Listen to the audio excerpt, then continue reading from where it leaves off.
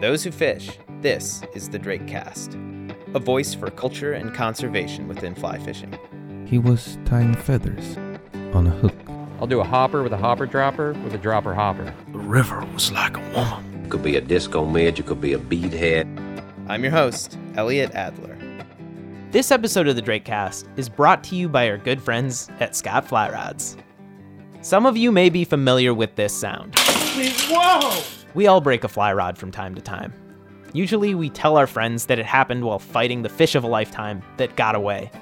But more often than not, it gets crunched in a car door, or because you laid it down in the wrong spot and your fishing buddy took an unfortunate step. Scott fly rods are built to last a lifetime. But the folks at Scott also understand that sometimes life gets in the way. To get your hands on one of these lifetime guaranteed fly rods, with one of the fastest repair shops in the business, head to your local fly shop or scottflyrod.com. Alrighty, on to the show.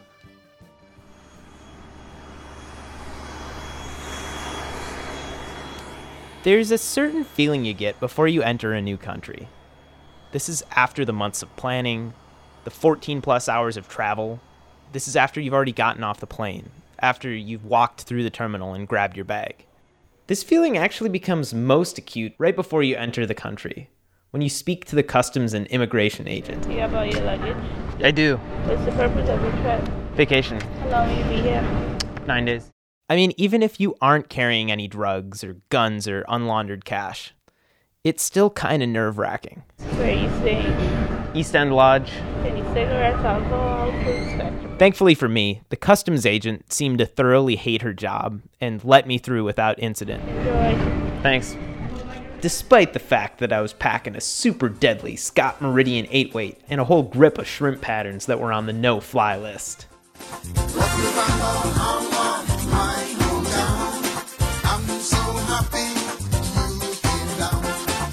Welcome to Grand Bahama, home to many, many bonefish, which in this episode you'll have the opportunity to meet. All right, taxi for you? I think I'm looking for somebody from East End Lodge. There's my man. How you doing? Well, what was your name, Glenrick? Yeah, Glenrick. I'm Elliot. Thanks for picking me up, man. How's your day going? Pretty good, man. An hour after being picked up at the airport, I was looking over the Atlantic Ocean from the dock at East End Lodge. And it was here that I met the man who would be putting me on fish for the next week. What should I tie on there? Let me see what you got. All right, just started with the little gotcha. No, the manta shrimp. Okay. How'd the little manta? This is Cecil Lethan. He was born just down the street in McLeanstown and has been guiding on Grand Bahama for 20 years. Manta shrimp, I like the manta shrimp is the way to go. Just improve clench knot. That's all I'm going to use. I mean, I can tie the loop if you want that. We just don't want a slip knot. Yeah. And Cecil is actually one of the founding partners of East End Lodge, as is this guy. I've been coming down here since 1999. This is Rob Nair. Why'd you keep coming back? Because the flats fishing was phenomenal here. I'd fished a lot of other places in the Bahamas, and I grew up in South Florida and fished in the Florida Keys quite a bit, but there was no place other than this that was that good. Just a little timeline, 1999, you come down here and you keep coming back down here. When did you decide, I should probably open a lodge down here? In 2007. It was kind of running through my mind, and Cecil and I started talking about it, and it's a great fishery. I think one of the best in the Bahamas, if not the best in the Bahamas. We can get great guides, and I kind of thought what you did on the land is mostly common sense, good food, clean rooms, polite staff. We opened in December of 2009. And how many bonefish do you think are caught by East End Lodge clients and guides each year? That's a pretty big number. I don't even think I could tell you that. A lot. Cecil and Rob own the place, but I wouldn't have been there had it not been for an invite from this guy that I actually hadn't met before. Hey, how you doing, man? Bjorn Ham, Elliot. Yeah, nice to meet you. Wow, finally, huh? Finally. You made it. And That's we're good. Go catch you a bonefish, right now. Yeah. This is Bjorn Stromsness. By day, he works for a biomedical company or something like that on the West Coast. But you may have run across his alter ego, which is this blog called Bonefish on the Brain. All right, let's do it. All right, Cecil, we're in your hands. It was time to get out on the water. You excited here, Elliot? Yeah, I'm a little disoriented, but good to be here. Today, we hunt for bonefish. Along the way, we'll learn about the east end of Grand Bahama. We'll hear a few stories about fellow fly fisher folks and their first bonefishes. And really just enjoy our time in the Bahamas. So stick around. Woke up early one morning to the rising sun. It's bonefish season and they on the run. I gotta find bonefish fully to catch me some. See, when it comes to bonefishing, he's number one. He's bonefish folly. He's so meek and lowly. Bonefish folly. He's the one and only. The word Bahama comes from the Spanish phrase Baja Mar, meaning shallow water. And this phrase is really a description of the area, because so much of the water surrounding the Bahamas is indeed shallow. And it's in these shallow areas, also known as flats, that the bonefish tend to feed. And it's also where anglers tend to target them. Upon leaving the Lodge Marina, we headed east through some tidal creeks towards the flats abutting Grand Bahama. After only 15 minutes, Cecil killed the engine, and it was time to fish. All right, so this is rolling now? Yeah, it's all set. All right, now I'm going up in my office. Cecil rested his push pole on his shoulder and climbed to the top of the polling platform. Right now, this water's going out, so it's dropping here. It's about 3/4 of the way out now. We throw around a lot of jargon in this episode, much of which I wasn't familiar with until my trip to the Bahamas. And there might be some landlocked listeners out there who aren't quite aware of the intricacies of saltwater flats fishing. For those of you who do know what's going on, pat yourself on the back. But in the meantime, let's walk through the setting, the setup, and the hook set when it comes to bone fishing. Yeah. All right. First, the setting.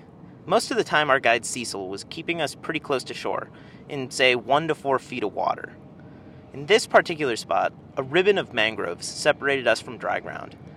Seabirds cackled from time to time, and the occasional nurse shark came into view. Cruising along. Moving on to the setup. Watching these two fish. When Cecil would see a fish, he'd try to point the angler in its direction. Pushing out about 10. If the boat is a clock, and the front of the boat is 12 o'clock, in this particular case, these two fish were to the front left of the boat. Yeah, point your rod. See him just that's the bonefish. See him just tail up. Cecil wanted to make sure we actually saw the fish, so he'd ask the angler to point where he thought they were. Still out about 60.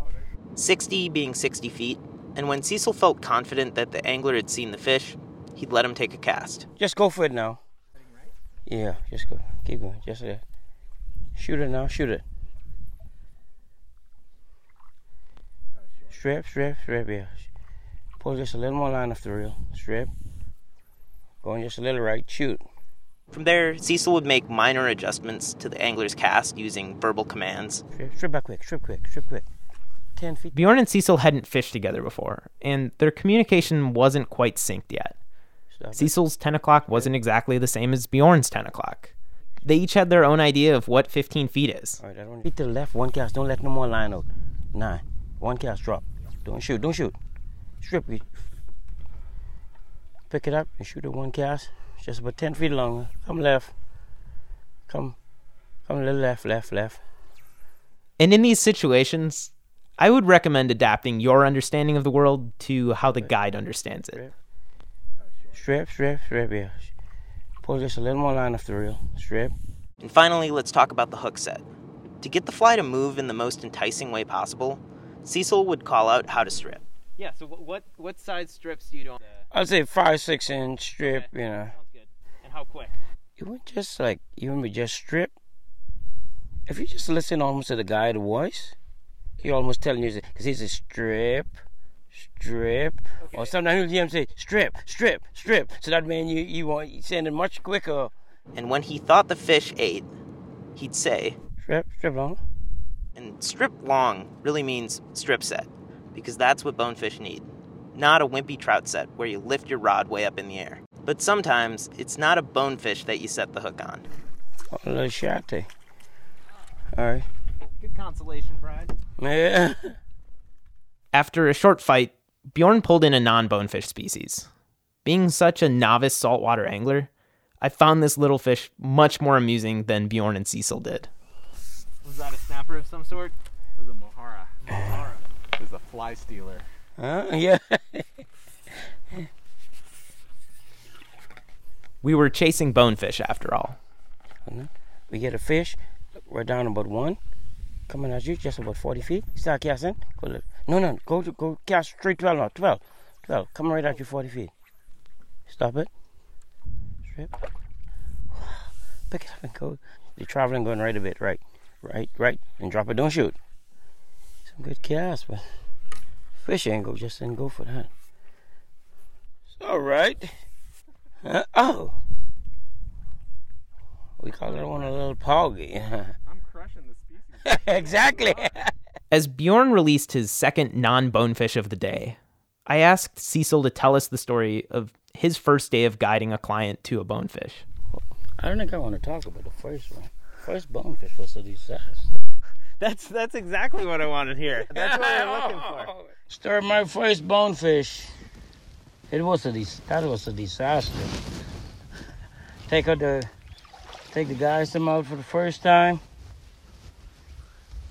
So I had the guy to teach me, where to go to catch a bonefish. So what he take me just right out in the open. And my first day, the wind was blowing like 20 knots. So that's the first place where I went to was, where he teach me. Guy looked at me and said, man, what's going on? Are we crazy out here in this weather? Because the wind was blowing so strong, so he said, can't cast that. Well, then it happened to that, we still went out there, catch a bonefish. After, we land the fish, he's pretty excited and everything like that. But, man, I think that was the most nervous time for me in my life. Just trying to get that first bonefish. Right now, it's just like a walk in the park. That's the way I would feel about it. For me, bonefishing now is like, I just don't talk it. I do it right now. How did you eventually feel comfortable doing it? Time. The amount of time I put into it, then I start getting more comfortable and start learning. With bonefishing, it's like just what you put into it. I feel like that's what you'll get out of it. You got to put your time in. Because it's real difficult, when you're trying to get someone to make the cast, because you're trying to get him to do the same thing like what you would do if you see a fisher, then you're trying to cast at that fish. So it's hard to get him just to do exactly what you want him to do by just trying to coach them. How about the first bonefish you caught? The first bonefish I caught, I was pretty excited, because I never know that even a bonefish had that much power until you feel the first bonefish on the rod.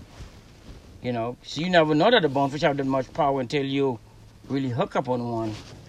Because, you used to catching little snappers and just pull them in. You get a 1 pound bonefish and it's still difficult to just, bring him in. He's still putting up a fight. Bjorn had his own story. The year was 2008 when I first came to Grand Bahama.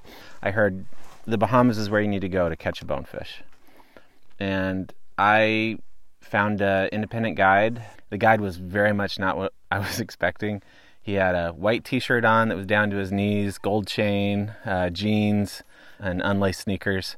And meanwhile, my dad and I, who were total novices in the salt, are, totally kitted out. And yeah, the Columbia flats fishing shirt and quick dry pants. I'm sure they had zippers. Those are the lamest ones, and I'm sure that's what we were wearing.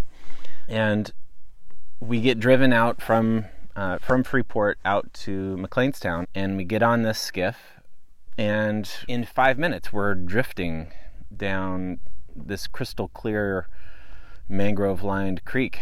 Well, I was up on the deck first, and the guide calls out, "Bonefish, 60 feet. Till 11 o'clock, you see him." I can't see him. I say, no, I don't see him. He says, bonefish, 50 feet. 11 o'clock, you see him? No, I don't. I'm starting to get a little panicked. Again, bonefish, 40 feet, you see him?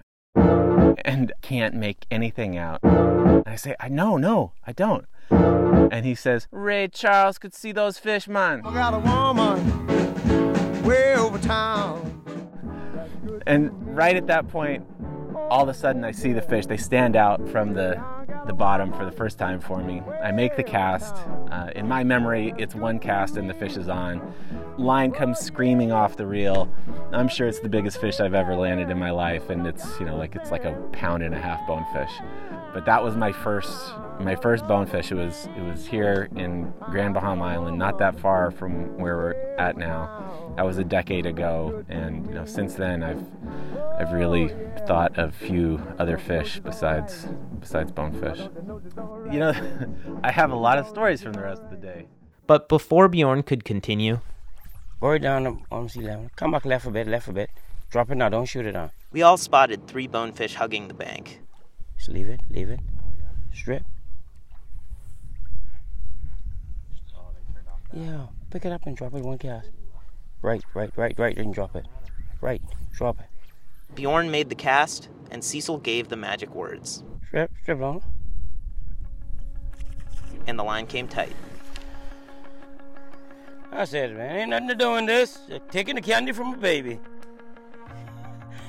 This is how we do it. Good eyes, Cecil. This is what I do. Catch fish. Good eyes, Cecil. Yes, sir. You're welcome. I'll bring your dreams to reality. This is what I do. Good job. Yeah. Not a lot of people have bad days, though. Bad day? What is that? Like with bonefish, pound for pound, so every fish that I, ever caught, bonefish is the ultimate, when it comes to that power. Man, you get a 1 pounder and he's still fighting like. But this wasn't a mere 1 pounder.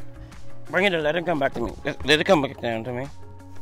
4 or 5 pounds, somewhere in there. Hold him quick. Cecil grabbed the leader and pulled in this silver torpedo of a fish. Its mouth was kind of pinkish and faced directly down, perfect for sucking up crabs and shrimp and the like. The small shiny scales along its body resembled a suit of armor, but like the really nice suit of armor that Sir Lancelot only wore for special occasions. The fish's eye seemed to be able to watch all 3 of us at the same time. With a quick flick of Cecil's releasing device, the fish swam off without ever leaving the water. Yeah, we gotta touch him. If you don't want to. Yeah. All right. This is how we do it. Thank you, sir. You're welcome. Still exciting for you, Cecil? What makes me excited is when I get the clients excited. After the first bonefish of the trip was successfully caught and released, it was time to change anglers.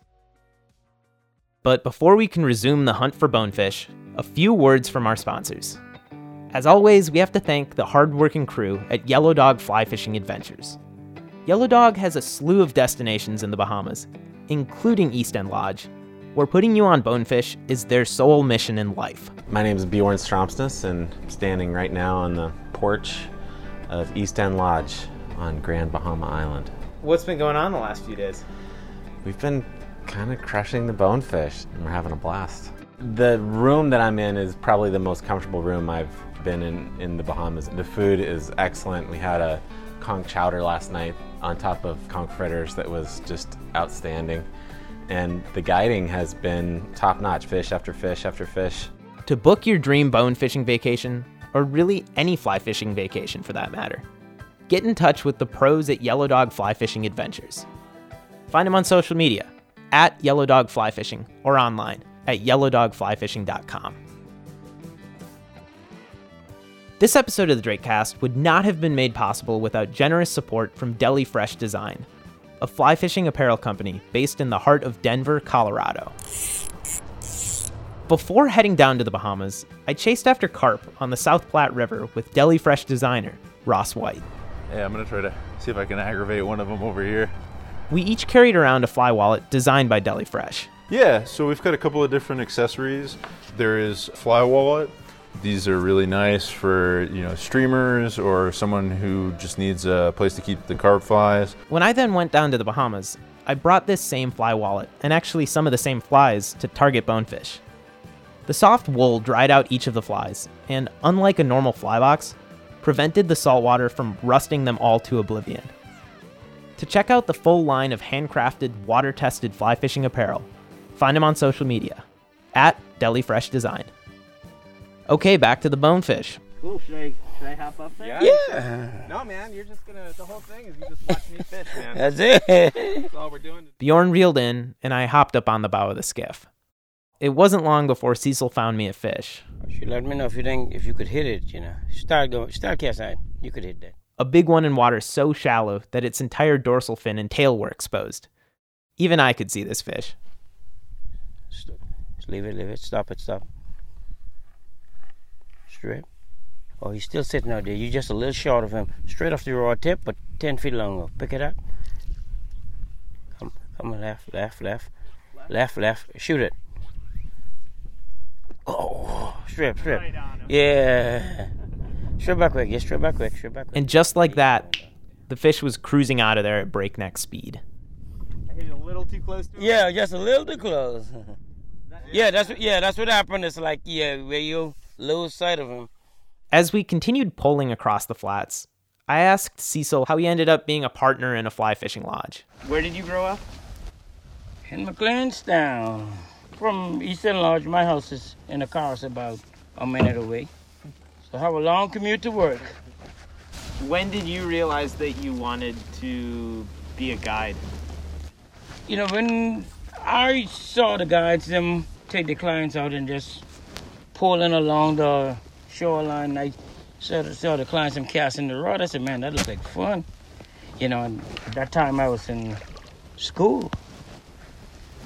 So I said, man, that looks like fun. I'd like to try that some days.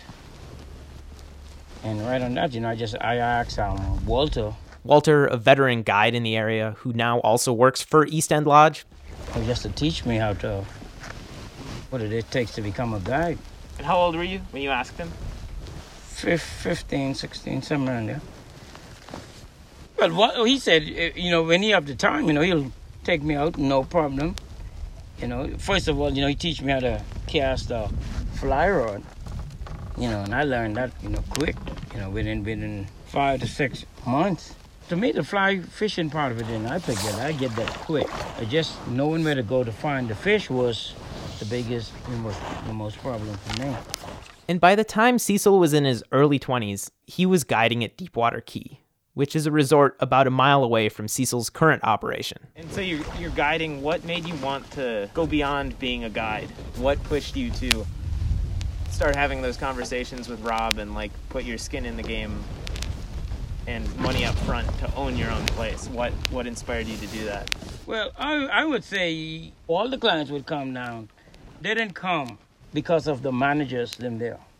They come down because, they have a good time with the guides and they fish with the guides and they build a relationship with the guide. And while Cecil is building these relationships, guiding 200 plus days a year at Deepwater Key, he's also realized that the whole equation of how much clients were spending for a day of guiding in comparison to how much he was taking home, it was kind of stacked against him and the other guides. If you don't get you could get a piece of the pie, but a piece of the pie ain't gonna get his job here done for you to retire one day in your life, because you always gonna be getting a certain amount of money, but it would never, until you own the business, you would never be able to retire. I don't feel like you'll be able to retire unless you get, that big piece of the pie or own the business. Because I feel like, you always on just a set salary. You only getting paid enough just to keep going. And like we learned at the beginning of this episode while talking to Rob, who was actually a client of Cecil's in the past, the two of them, Rob and Cecil, got together and in 2009 opened up East End Lodge. And are you happy? Most happiest time in my life. I'm excited. All in one. I'm a happy camper right now. Wouldn't trade it for the world. Would you rather be in an office or out on the water? Out on the water, 100%. You know, that's when Robert, first formed the company, that's the one thing what I sit down and, what we established, I don't want to sit around. I love being out on the water too much for that. Come back here, 9 o'clock, 30 feet. Go a little right. Drop it, don't shoot, just drop it. Strip. Oh, yeah. Oh, I see him. Pick it up and shoot it to the right. Yeah, they move. On the move. After a couple blown shots where I hadn't seen the fish until it was too late, I asked Cecil how he was able to spot the fish, which in hindsight is a bit like asking a bird how it flies. It's just what they do. I could just see the fish, the shadow. But I could almost see the fish. It's like you just got to know exactly what it is you're looking for. And you can see them moving just a bit too. You get your eyes adjusted after the first day. The next 40 minutes on the water were a blur of commands. Drop a cat. Shoot it now. Right. Strip a little quicker, strip. Pick it up and go to the right. Mm-hmm. Strip. Missed shots. Stop it. Pick it up, take it down. These fish are acting still a little difficult.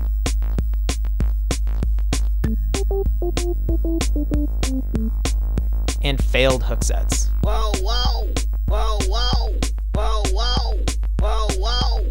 You went beyond them. Until finally. Go right down 11. Start casting, they moving quick though. Go right. Keep going right. Keep moving right. Don't let no more line, but keep moving right. Right, and shoot it now. 40 feet. Right. Go back right. Put it down. Right there. Strip long. Stop it. Strip long. You gotta see it. Not too hard. Just gently. There you go. And no, just real. Any resistance, just let him go. You can.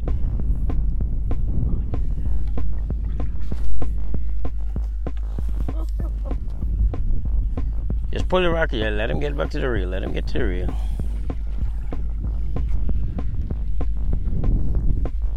Freaking awesome. You get one phone call to make. Call back home to Mama and say, Mama, I'm no longer a virgin. I just lose it.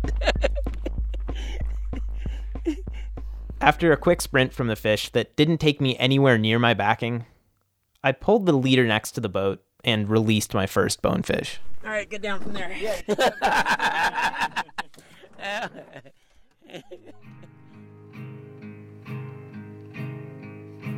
For the next 4 days, Bjorn and I traded shots at tailors, muddling schools, mangrove crawlers, big singles, several species of snapper, and the occasional barracuda, all of which were great.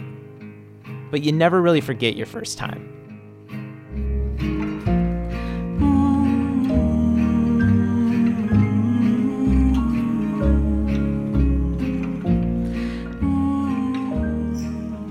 As the late afternoon rains made their way over the east end of Grand Bahama, Bjorn, Cecil, and I motored back to the lodge.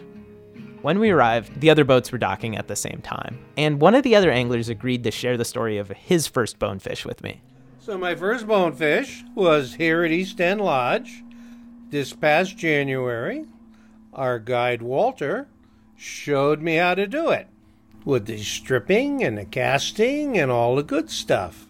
Setting the hook several times before I finally got one. But it was a very good experience. And I'm back here now in July. Perfect. How was that take? How was that first run that bonefish gave you? Was it surprising? Excellent. Very exciting. The fish was hooked and so was I. It was just such a great experience. The whole gambit, being in a boat, being on the deck or waiting, everything was just great. And an experience that I'll never forget. And here you are. Here I are. Will you be back again? Yes, I will. You got to catch a fish to match your brothers, right? Well, he did catch the 10-pounder. My biggest so far is about 5. But yes, it'll be done.